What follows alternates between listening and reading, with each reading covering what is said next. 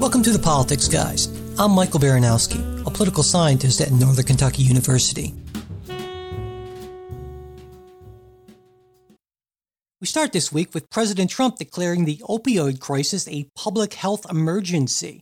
The declaration, which lasts 90 days, allows the Department of Health and Human Services to dedicate more resources to treat addiction. And in addition, the president said there would be a major ad campaign to get people to not begin taking opioids in the first place, to require better training in the prescribing of opioids, increased federally aided efforts to develop non-addictive painkillers, waiving of a rule that forbade Medicaid from paying for addiction treatment in many rehab facilities, and greater efforts to block shipments of the synthetic opioid fentanyl from China. So now, critics of this, there were critics of this speech, took issue, I think, with the president for three main reasons, in my estimation, and I thought we'd kind of go through them one by one. And then, Jay, if you have any, I'd say four main reasons. Okay. My fourth after you're done. But I'll give you my three. We'll figure out what the fourth one is. But the first thing is, I think, waiting so long to declare a public health crisis when, as the president himself said, this is the worst drug crisis in world history, with 1 million Americans using heroin last year and more than 11 million abusing prescription opioids. So, Jay, what do you think? Is that a fair criticism? Again, I would say my whole take on this, after you get through the 3 points, is going to be, to some extent, how much can the government do that it hasn't been doing already? Does declaring the emergency really change things that dramatically? I mean, if this is a matter of, we just could have fixed this problem if we just declared an emergency. Again, I think that's just that's sort of a liberal view of the, if the government just says something's a problem and throws enough money at it, it'll fix itself. No, I mean, could you have done something earlier? Sure, I suppose. Will it have radically changed where we are now? No, probably not. But that doesn't mean we shouldn't start now. So okay, well, I think that kind of plays right into the second criticism that I saw, is that some people arguing that the president should have declared this a national emergency instead of a public health crisis. And it's a technical designation, but basically what a national emergency declaration would mean is it would be more open-ended, and it would potentially allow for greater federal aid than the designation that President Trump actually used. And so obviously your point about, or your objection to the first criticism would apply very much here as well, I would assume.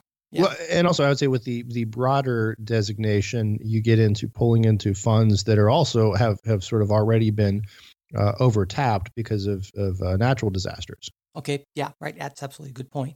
Now, I guess my third point, the third criticism I've seen, is that a lot of folks were very disappointed that President Trump didn't call for additional funding to combat the crisis, which, I mean, that's always the big disappointment. Well, I think that's very much should be. I mean, there are various experts have, tried to come up with cost estimates for what it would cost to kind of address this problem in a significant way. And all of those estimates are in the tens of billions of dollars a year, more than what's already being spent. Now, to be fair to the president, he did say he was waiting for the final report of his opioid commission, and that's due out, I believe, next week, at which point he would make more specific recommendations. Now, so in a sense, I share. And also the money to be spent, as I understand it, is still an increase over what prior spending had been. Right. I mean, there's definitely going to be an increase. Now, we don't really know the details yet. It seems, in a way, it almost seems odd to me that the president would make this announcement the week before his commission released its final report. It would seem to me that the smart thing to do would have been to wait another week and then come out with the announcement and say, here's what my commission recommended, and here's what I'm going to do. Here's my more. So I don't really get, I guess, what they call the messaging aspects of this. I don't see the difference between waiting a week or not. But in any case, that's just puzzling to me. Okay, because you get 2 weeks of good press. as opposed to one. Well, I don't think he got 2 weeks of good press. I mean, maybe the press you were reading, but I think in a lot of the mainstream media, there were a lot of critiques about, well, this isn't going to do anything in of itself or a whole lot. But because we need to spend a lot more money, we need to, as you call it, throwing money at the problem. I would say in investing in taking care of these people who are subject to this awful addiction crisis. But before we get a little more into that, we want to thank our first sponsor for today is ZipRecruiter. If you're looking for great talent for your business but you're short on time, you do not have to slog through a huge stack of resumes to find your perfect hire. You just need the right tools, smarter tools. And with ZipRecruiter, you can post your job to over 100 of the web's leading job boards with just one click. So you can rest easy knowing your job is being seen by the right candidates. And then ZipRecruiter has this smart matching technology. They, actively notify qualified candidates about your job within minutes of the time you post it, so you get the best possible matches. And that's why they're different, because unlike other hiring sites, ZipRecruiter doesn't depend on the right candidates finding you. It goes out and finds them. And you can even get a head start on your interviewing process by adding, particular screening questions to your job post to help you identify the most qualified candidate. And so, considering all that, it's no wonder that 80% of employers who post on ZipRecruiter get a quality candidate through the site in just one day. And they've got this easy-to-use dashboard that lets you manage your hiring process from start to finish all in one place. So find out today why ZipRecruiter has been used by growing businesses of all sizes and industries to find the most qualified job candidates with immediate results. And right now, Politics Guys listeners can post jobs on ZipRecruiter for free. That's right, free, as in no cost. Just go to ZipRecruiter.com/politicsguy. That's ZipRecruiter.com/politicsguy. And for the third time, to try it for free, go to ZipRecruiter.com/politicsguy. ZipRecruiter, the smarter way to hire. Okay, so Jay, obviously you think that this is, you talk about throwing money at the problem, and I wanted to get so I guess I'm trying to understand what you're saying. So are you saying that we do not need to devote more government resources to what even President Trump and almost everyone across the board is calling a crisis, and like I said, 1 million Americans using heroin last year, more than 11 million abusing prescription opioids. I mean, if this isn't a problem that cries out for I'm saying we should be realistic about the ability to solve this problem with money, and especially money sent the way it is. And I'm sorry, I'm shuffling my papers because I've got my actual facts here. According to the it was now I can't analysis from the Substance Abuse Mental Health Services Administration indicated that of those people that they surveyed who were taking painkillers and heroin, 9 in 10 did not feel that they needed treatment. Right. Yeah, I've seen that. So I mean, I guess the thing is, okay, well, let's spend more money for treatment. How do you get these people in there? I mean, I'm not saying this is an easy problem. What I'm saying is money doesn't necessarily solve it. The other thing that I think we just need to be realistic about is where this is taking place. The pushing to address the prescription issue. That's already sort of been done. And again, the numbers show that the addiction to prescription painkillers peaked in 2012. The problem now is what's filled in its place being the fentanyl and heroin. So and when you're talking about things like stronger interdiction of blocking fentanyl from China, yeah, I think that's a good idea. And to the extent we spend resources there, I think that's probably well spent. But I'm just, I guess I just sort of always take a step back when we simply say, oh, this is an emergency, we're going to spend more money, that the problem will somehow just be fixed. And I think, again, there's the idea that folks are just somehow innocently duped into this. And there's a lot of, Trump drew some heat a couple weeks ago for saying that the best, thing to do with opioids is not to start. And that's good advice. I mean, that's it's good advice. It's how do you argue with that? It's sort of worthless advice too. I mean, sure, it's absolutely true. Advice? It's advice. Okay, I took it. I mean, I think that's. I don't. I just say no. I mean, that's. Yeah, exactly. and everyone criticized Nancy Reagan. Just say no. It's dumb and simplistic. But let's compare the drug usage, drug addiction numbers from the 1980s to today. And I mean, I think there's something to be said for that. And another piece of this that I think is something that people should realize is Medicaid beneficiaries. And this is based on a 2016 study from the Centers for Medicare and Medicaid Services. Medicaid beneficiaries are prescribed painkillers twice the rate of non-Medicaid patients. They're 1 in 3 Medicare Part D beneficiaries receives an opioid prescription.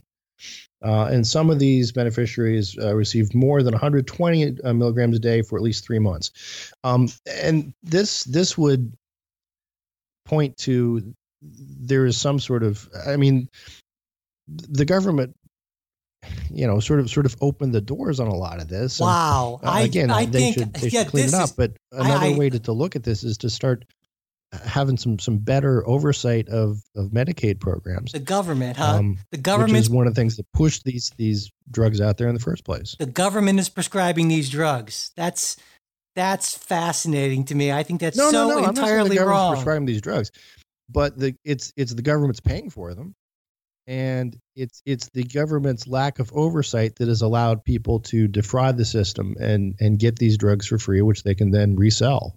And fueling the problem. So I'm if you want to say what we need is more government involved, well, I mean, let's fix the government that's involved right now first.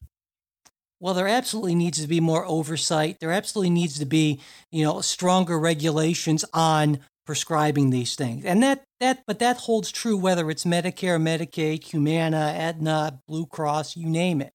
So, I mean, I feel like conservatives are using this oftentimes to just take a shot at Medicare and Medicaid. And, I guess if you want to do that, you can do that. But to me, that misses the broader problem. And yes, we definitely need stronger guidelines on prescribing. We talked about an article I believe I recommended from last week, making it a law was passed in Congress not that long ago, making it a lot harder for the FDA to stop suspicious shipments, and now people are looking at that after, that became a big story. It only became a big story when the Washington Post and 60 Minutes did an expose, and that was certainly you and I, we could do a whole show on that and the guy who's pushing this and who his current employers are. But there's also, keep in mind that law is something that passed literally unanimously in both houses and was signed by President Obama. And it was based on a real problem regarding some DEA overreaches. But setting that aside, I mean, again, my point is, I think a lot of the criticisms, and this was going to be my fourth reason to add to your criticisms, is the guy who proposed this emergency or who declared it. His name is Donald J. Trump, and regardless of what he's going to do, he will be criticized for it. He would have been criticized if he had not declared an emergency. He would be just criticized now. If he spent, it doesn't matter how much he spends; it would never be enough. So I think we're coming down to the point of, in so much drug addiction, there's sort of a liberal view of, if we just spend enough money, this will go away. And I think many conservatives rightly see it as more of a moral, even spiritual issue that you have to address. You have to address people, and it's not just it's not just throwing money. It's changing attitudes. It's changing minds. it's changing incentives, all that. So I think it's fine that he declared an emergency. I don't think it's going to really make a huge difference. Will it help with the margins? I think sure.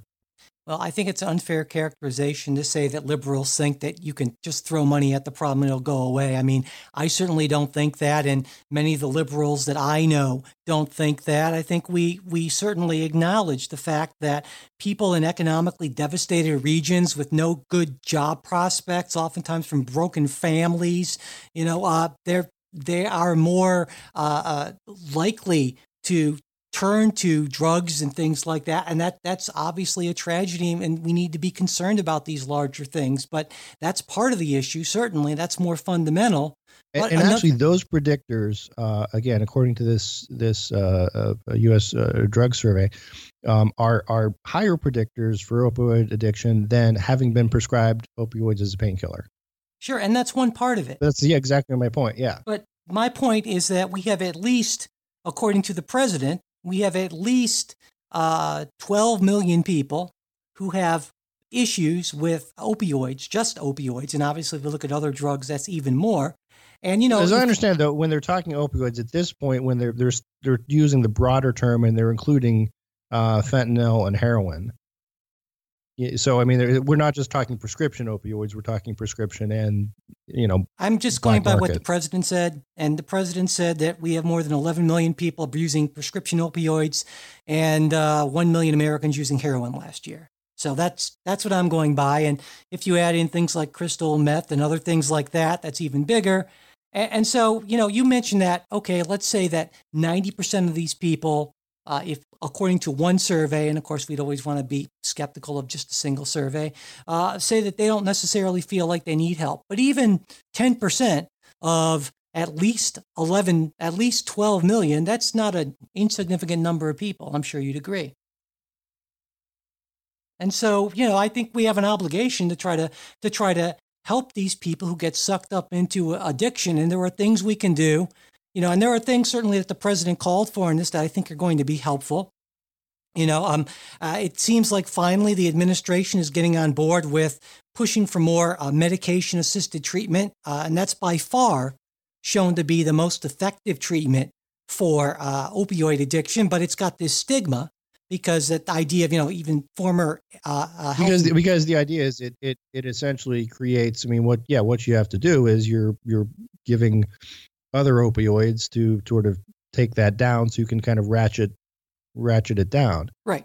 Exactly. But this has been proven across the board. There's no question that this is by far the most effective way to treat opioid addiction. But, like I said, even someone like former HHS Secretary Tom Price saying, well, we're not going to give these people drugs to treat their drug addiction, but that's how it works. I mean, so you can't really deny the results, but apparently some people want to do that. So, but anyway, it's a move in the right direction. I'm still withholding my final judgment to wait and see what the president's opioid commission comes up with and what specific recommendations the president has. I certainly hope this will lead to some sort of a bipartisan, at least somewhat bipartisan agreement to spend considerably more money to help the millions of Americans who are already in the thrall of the opioid and other drug addiction, and we'll just have to see. Okay. All right, moving on. As many of you may know, the Consumer Financial Protection Bureau, my beloved CFPB. Favorite bureau. Yeah, they're near and dear to my heart. And most weeks when I have the privilege of mentioning them, it's because they've struck yet another blow for consumers. Sadly, this week the news is just the opposite of that. Congress voted to rescind the CFPB rule that prohibited financial firms from forcing consumers to agree to arbitration of disputes, thereby denying them the ability to band together in class action suits to punish firms for malfeasance. Now, people on the right saw this as a major victory, pointing to a Treasury Department analysis, which concluded that the rule would have resulted in an additional 3,000 class action lawsuits and $500 million in defense fees over the next 5 years, costs that the administration says would be passed along to consumers. Now, I should point out that the Secretary of the Treasury is Steven Mnuchin, who used to work at Goldman Sachs. Now, I'm guessing I know how you feel about this one, Jay, but why don't you tell me anyway? Well, I will. I think the Treasury report, and if you read it through, it's not just a matter of the Treasury report says, here we have different numbers. They really do sort of a takedown of what the Bureau's rationale had been for putting this rule in. In terms of what costs they added in, what costs they didn't, how likely people are to use them, how much they're going to get. The conservative concern about this has always been, and it's my concern, is that in many cases these class action suits are sops to the plaintiff's bar. Actual consumers see little, if nothing, as far as a victory goes. The money goes back to the government and or the class action plaintiffs' lawyers who make millions and billions on this. So, it's a big constituency of the Democrat Party, and this is not something that's new, and it's trying to expand mass torts for their benefit. So the other piece, though, that I think is fascinating and fun is Richard Cordray's letter response to Congress complaining about this, in which he points out, and this is Cordray writing, that of the bank contracts with consumers, only 50% of financial institutions have these required arbitration clauses. If you look at community banks, I think it's community banks, I don't have it in front of me, it's something like only 7% have arbitration clauses. So that sort of makes you wonder, well, is this that big a problem? If half of the banks out there do not have mandatory arbitration clauses in their customer agreements, well, then there's your market solution. Then if you don't like an arbitration clause, we'll go to somebody else. I mean, again, that to me that screams that this was sort of a solution in search of a problem. And I think Congress did the right thing and knocking this out. I couldn't disagree more with you, Jay, on this one. Now, first off, on that whole, what did the banks? Why do you hate banks? What did they ever do to you? Why do you hate consumers, Jay? What did they ever do to you? Well, I'll go a lot of reasons to hate consumers, but don't get me started. We could do a whole show on that. Well, let me respond to some of your comments, okay? So first off, that whole thing about Cordray rightly pointing out that I think it's around overall half of, like you said, half of all financial institutions don't have these. I think that's an important point. And the reason why he was making that point is to refute the idea that somehow somehow banks would be financial institutions would be at a competitive disadvantage and would incur additional costs that they would have to pass along to consumers. That seems fairly illogical if half of them are competing just fine, including some big ones. I believe Citibank doesn't have them, if I recall correctly, and they're doing just fine. So that's why he mentioned that in his letter. Now, secondly, your argument that, well, there's a market solution because practically right around half of the financial institutions don't have these. I would argue that's not really a market solution because I think in the conservative analysis of this, there's too much of a belief that consumers are going into these arrangements like completely rational, wonkish, poring over the fine print toward people. I don't know of anyone. Maybe there are people out there. I don't know of anyone who, in looking for a loan or opening a bank account, says, wait a second, how does Citibank compare to Wells Fargo in terms of the binding arbitration? Maybe someone does that, but I would be really shocked. And so when it becomes, they probably don't. But there's also the idea of if you have people who have somehow felt they've been wronged in the past, and they've run up against an arbitration clause, and they've said, this is unfair.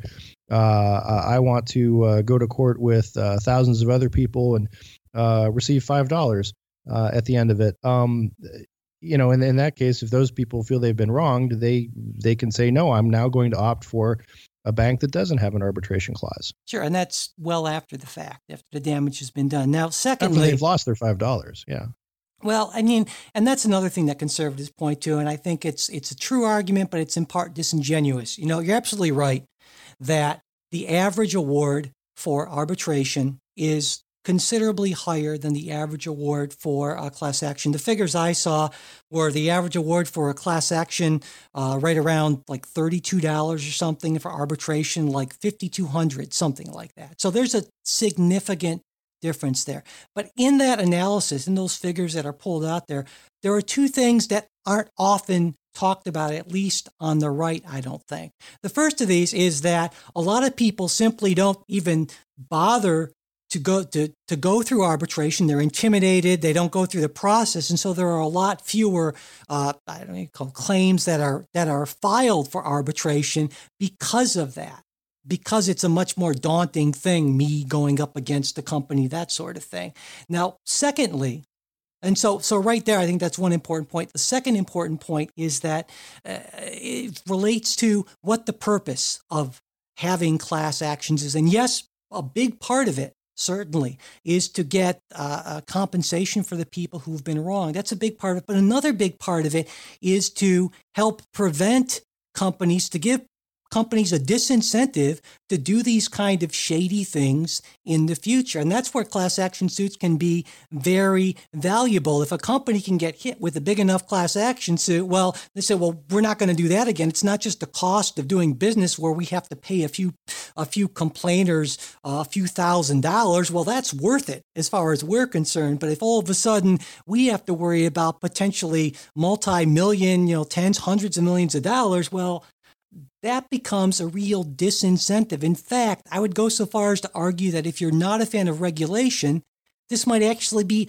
a better thing. Presumably, if we cut certain regulations but allowed people to file class action suits, there'd be a non-regulation heavy way for firms to act in the interest of the public because they'd be more inclined to self-police for fear of these lawsuits. No, here's I think the point though that liberals and those who support this anti-arbitration movement miss is you're assuming that all the claims that are made are legitimate claims.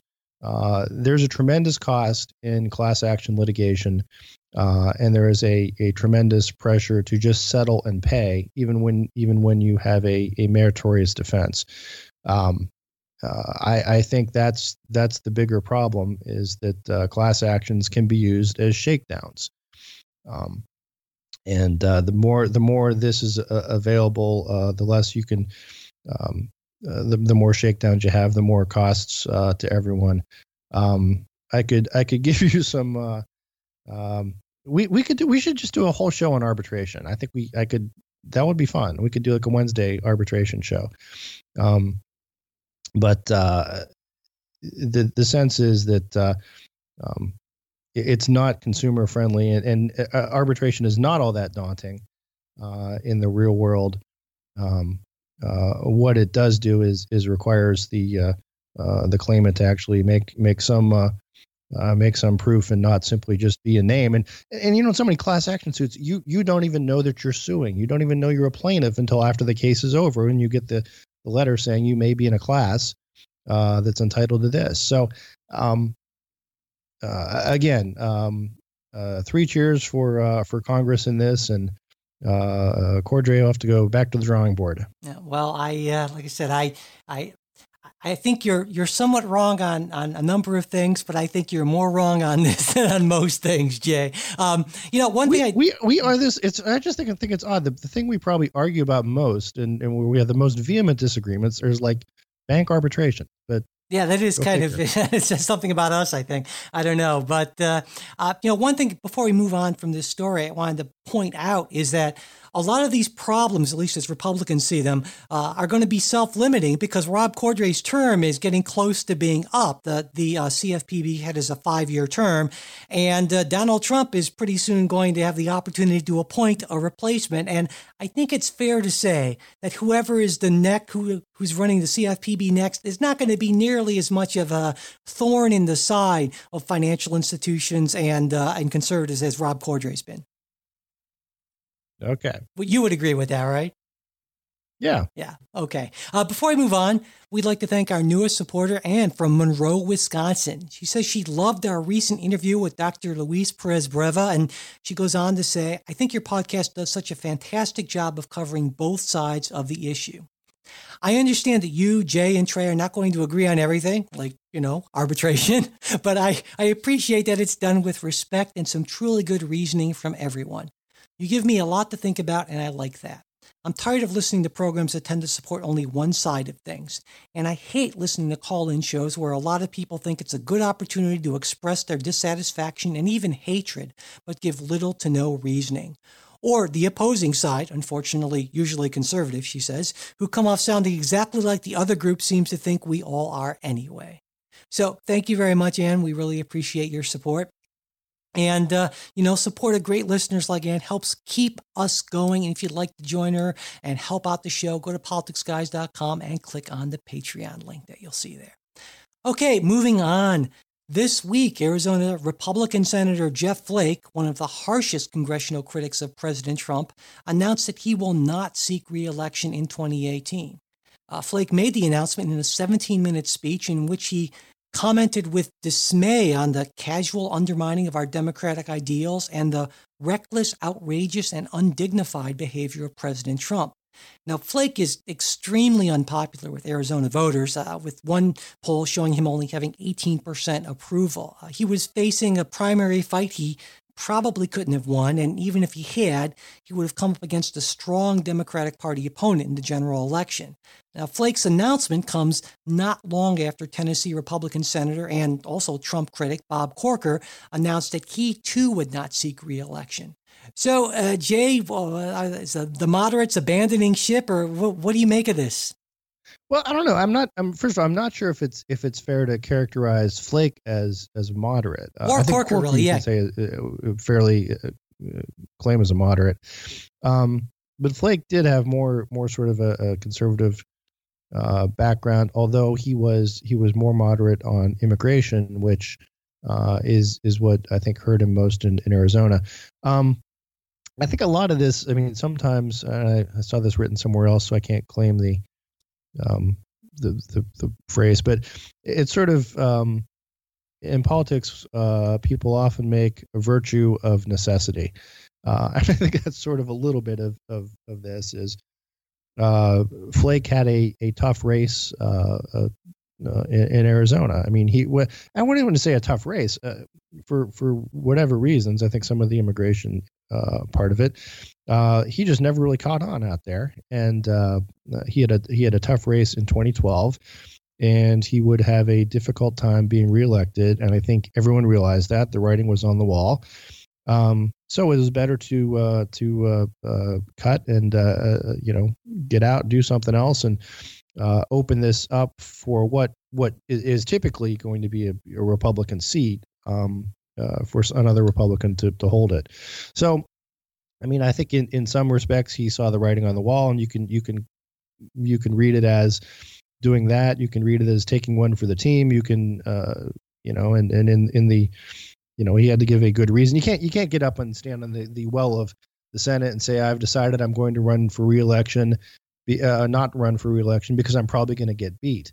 You want to make sort of a case of I'm stepping aside because of the tarnished politics of our time and so forth. So, he did what he had to do. I think it probably helps preserve a, for lack of a better word, establishment Republican holding that seat. I think the challenger from the Bannonistas is something of a Flake, and I think any other candidate will beat her. So.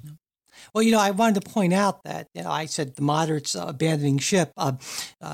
Certainly, Jeff Flake, as you rightly pointed out, is no moderate. His lifetime rating for the American Conservative Union, they rate all legislators on being, conservative, as the name might suggest, is, I think, somewhere over 93, and Corker's is a little bit over 80. So yeah, these are not squishy kind of, Susan Collins type of people, right? So these are solid conservative type folks. And I think it's important to keep that in mind. And as you pointed out, I think you're right that Flake doing what he did is going to make it sort of taking one for the team in that sense. To me, the bigger picture is in 2018, there will be 33 Senate races. Now, of those 33, there are only 8 in which the incumbent is a Republican, right? Now, at this point already, two of those 8 Republicans have announced their retirement. Now, Steve Bannon previously said that Breitbart would essentially wage war against all of them in favor of more nativist, non-free trade supporting candidates, with one exception, that being Ted Cruz. So basically, of the 7 people that Bannon said we're going after, 2 of those 7 has said, I don't want any part of this. So, that's, I guess what I'm wondering is this a move towards more polarization, radicalization of the Republican Party, at least in the Senate? I don't think so. And the reason I'm saying that is Bannon can talk a lot about, we're going to take on these guys, but he needs to have actual candidates to do so. And so far, the candidates he's come up with have been sort of just kind of kooks. For example, the woman who would be the primary challenger in Arizona is someone who has expressed a lot of interest in whether the government or someone else is poisoning us with airplane contrails. There have been others who are sort of 5-6 time losers, or the people who just like to run for stuff. So I don't think Bannon's going to have those candidates. And in a Senate race, having some sort of local connection is different than a national race where like a Donald Trump can jump in. And not everyone can be, for whatever you want to say about him. Donald Trump does have a certain appeal about him, right? I mean, that's how he won the nomination. It's that's why he had a TV show. I mean, people like to watch him. And I don't think that's the same as that's going to carry over with some of these other candidates. You could point to Roy Moore winning in Alabama, and again, I'd say, well, that's a little different because, again, this isn't someone who just out of the blue that Bannon recruited, or was just sort of the regular neighborhood kook who runs for everything. He'd been a Supreme Court justice, Alabama Supreme Court justice. So he'd run for office there. He had a political operation. He was in the news. He had high name ID. So there was a lot of, very Alabama-centric, on-the-ground, regular reasons why he would win. And I just don't know that those factors are going to be there in these other races. Well, I hope you're right, and I hope you're wrong in a way. There's certainly part of me that says, well, it would be great if some really radical, kooky sort of people could get Republican nominations, because it would give Democrats a better chance at knocking them off. But on the other hand, I recall myself over a year and a half ago saying, my God, wouldn't it be great if Donald Trump were the nominee? Because, the Democrats will be able to take Congress. How could we lose? Yeah, exactly. So I've become a little more careful about that way of thinking, because the public can do interesting things, that's for sure. So. Well, no, let's wait and see. But I really think that if you remember, Ross Perot, after his run for president, there was this idea of he's going to start a reform party, and there's going to be all these reform candidates, and the same thing sort of fizzled, just because I think it's easier for someone to grab national attention and get that sort of national recognition than it is to win on a statewide basis. And for lots of reasons, mostly relating to the media and what they cover and what they don't cover. But well, that makes sense to me. And actually, I'd like to think the better part of me agrees with you and hopes that you're right. because although from a partisan perspective, of course, I want to see more Democrats win seats, I think that we're all better off if sort of people with extreme views aren't even in that position where they could win seats. I like to think that both parties can sort of filter them out before it gets to that point. So, all right, well, moving on. Congress this week passed a budget blueprint, which is only important in that it clears the way for the Senate to move forward with tax reform without having to worry about a Democratic filibuster, meaning that they only need 50 votes to pass their tax cut legislation because, of course, Vice President Mike Pence can vote to break ties.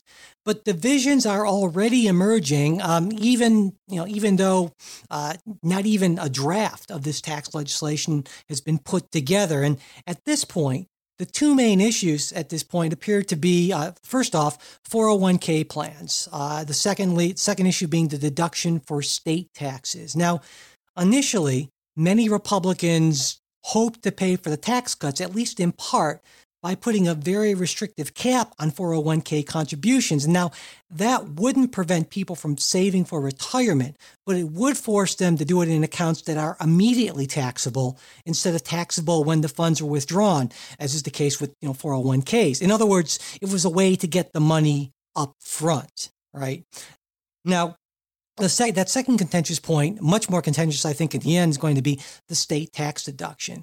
There are many Republicans supporting it. The few Republicans from higher tax states don't like this idea at all. And given how close things are, especially in the Senate, where, of course, President Trump has kind of gone out of his way, sometimes it seems, to alienate a number of Republicans, this could really be decisive. Right now, the 10 highest tax states, they are represented by 17 Democrats and 3 Republicans. Those 3 Republicans, 2 from Iowa, 1 from Wisconsin. That can make a real difference. Now, the current plan, according to Senate leadership, is to have the legislation written in a matter of weeks and have a bill for President Trump to sign by the end of the year, which would be really shockingly fast for something so incredibly complex. To give you a way of comparison, the 1986 tax reform legislation took 7 months from introduction to signing. So, Jay, what are your thoughts on where we are with it right now? I think we're going to get some sort of tax reform before the end of the year. I think there's the momentum is there. I think with these the state and local. I mean, well, Trump sort of has gone back and forth on this 401k issue. Originally, there were some folks. The House Budget Chairman had made indications the 401ks were on the table. Trump tweeted, "No, they're not." He has come back and said, "Well, no, they're not." Now we're not sure what the Senate's going to do with that. I think there's plenty of good reasons not to mess with 401k contributions. Just from both economic and ideological reasons, it's one of these things in the tax code that creates an incentive to do something that is really good for everybody.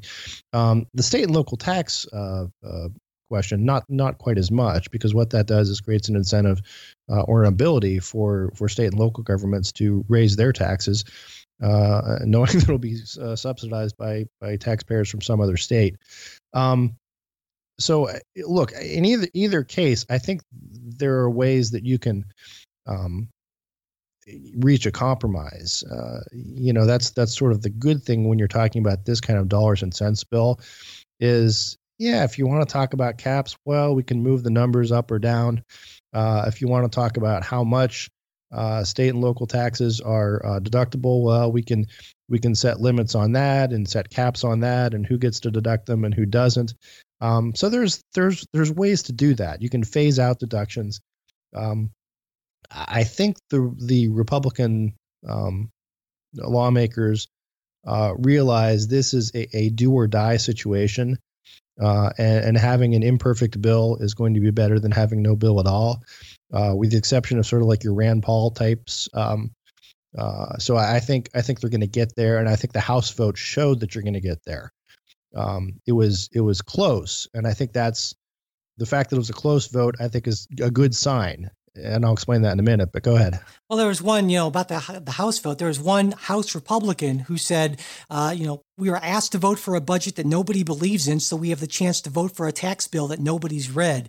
And to me, this is the tragedy of the modern Congress. I think you're right. Something's going to happen. I mean, it's going to be some sort of tax cut, not really tax reform in the way I think would be more ideal. And it's going to happen so quickly. I think that comparison to 86 is a good one.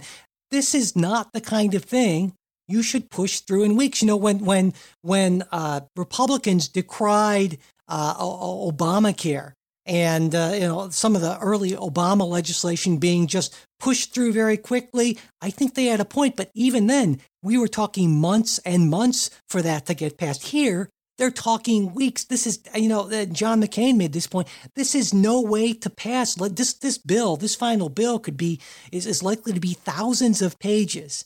And you're going to push it through in a matter of weeks because, we need something by the end of the year to get a win. That just makes me shake my head in despair. And I'm blaming the Republicans right now because they're in power, but this has clearly been a bipartisan thing. I think the Republicans are taking it to a new level, but this to me just makes me wonder what are we going to do? I mean, this is just awful. Well, I would say though, you can say the tax bill may be big and consequential, but in terms of complexity, what's been proposed, and again, none of us knows exactly what's going to be in it. We just have seen outlines and blueprints and so forth. Is the idea that there's going to be sort of a leveling of rates. There's going to be reductions in the marginal tax rates. There may or may not be an additional sort of millionaires tax, which would be sort of simply punitive, but it would serve a political end. And then you would make up for these lowering of rates by taking out loopholes, for example, the state and local tax deduction.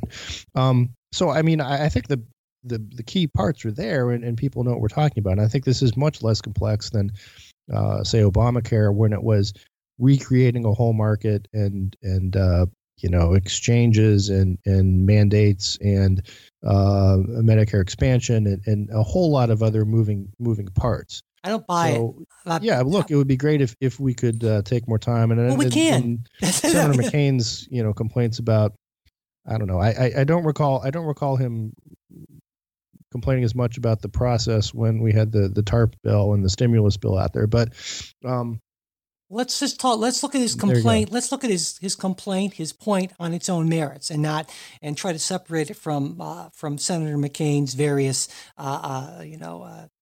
issues. Well, no, because it goes to his sincerity, though. But okay, but yeah, let's put that aside. Let's put sincerity aside. On the merits, should we take longer to debate tax reform? Sure, I suppose maybe we should. Maybe we should. You don't think that fundamentally reworking the tax code is maybe something that is the fit for the regular order and shouldn't be pushed through reconciliation? Well, you can only give me a maybe on that. You have to look at the situation as it is. Either you're not going to get, and I don't think anyone is Pollyannish enough to say that there would be a bipartisan tax reform bill that would not have to go through the reconciliation process. It's just not going to happen. Why not? And I think as a matter of national public policy, and me speaking as a Republican, and I think a lot of economists would agree, even liberal economists, we need tax reform, particularly corporate tax reform, to continue to be competitive in the world. We need it to happen sooner rather than later. And we can't just sit and wait, because if we do, it's not going to happen. And there's also the idea of Republicans elected these representatives to do this. And they didn't elect, their representatives to, we want you to go and do this if it's okay with the Democrats too. And that's sort of the way democracy works. So see, this to me this is exactly the way democracy does not work. Because I think this idea, again, go back to 86. The 86 tax reform was passed on a bipartisan basis. Democrats and Republicans worked together.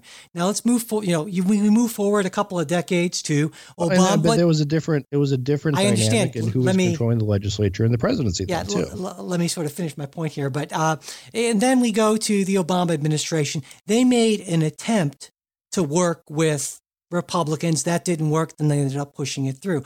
But now no one's even bothering to make that attempt. Is it possible that we couldn't find tax reform legislation that could garner enough bipartisan support to pass? Sure, but I think that is a fundamental indictment of the sickness in the system. The fact that more and more people say, you know what, it's my way or the highway. If you can't give me exactly 100% of what I want, you're not a real liberal, you're not a real conservative, and to hell with you. That, to me, that just abandoning even any attempt at that is fundamentally undemocratic, because the democratic system is not about saying, hooray for me, screw you, and it's going to be all my way, or I'm going to take my ball and go home. No, it's about, well, what can we work out here? What kind of deal can we make? I'm not going to be thrilled with this. Certain parts, you're not going to be thrilled, but understand that, in this legislature, there are a number of Democrats and a number of Republicans, and we need some from both parties to get something. So let's figure out something that we both can live with. And that's what's not happening. And that's what Republicans aren't even trying to do anymore. And a lot of Democrats too. And I just think that's just sad and disgusting. Well, I think you have to live in the world in the real world that you live in. The 86 tax reform was bipartisan by necessity, because Democrats controlled the House and Republicans controlled the presidency. So there had to be some agreement there. In this case, I think it's just a game theory type situation. There is absolutely no advantage for any Democrat to sign on to any kind of Trump tax reform. They're going to face challenges from their left. Any compromise, it's so toxic with Trump or anyone. It will be seen as a betrayal. I don't think they can do it. So, I mean, I think Trump has reached out to Chuck and Nancy on this and other things. But I guess here's the thing: what potential compromise could be offered that Democrats would bite on? I mean, there's been the here's the proposed we do a millionaire's tax. We have this fifth tax bracket.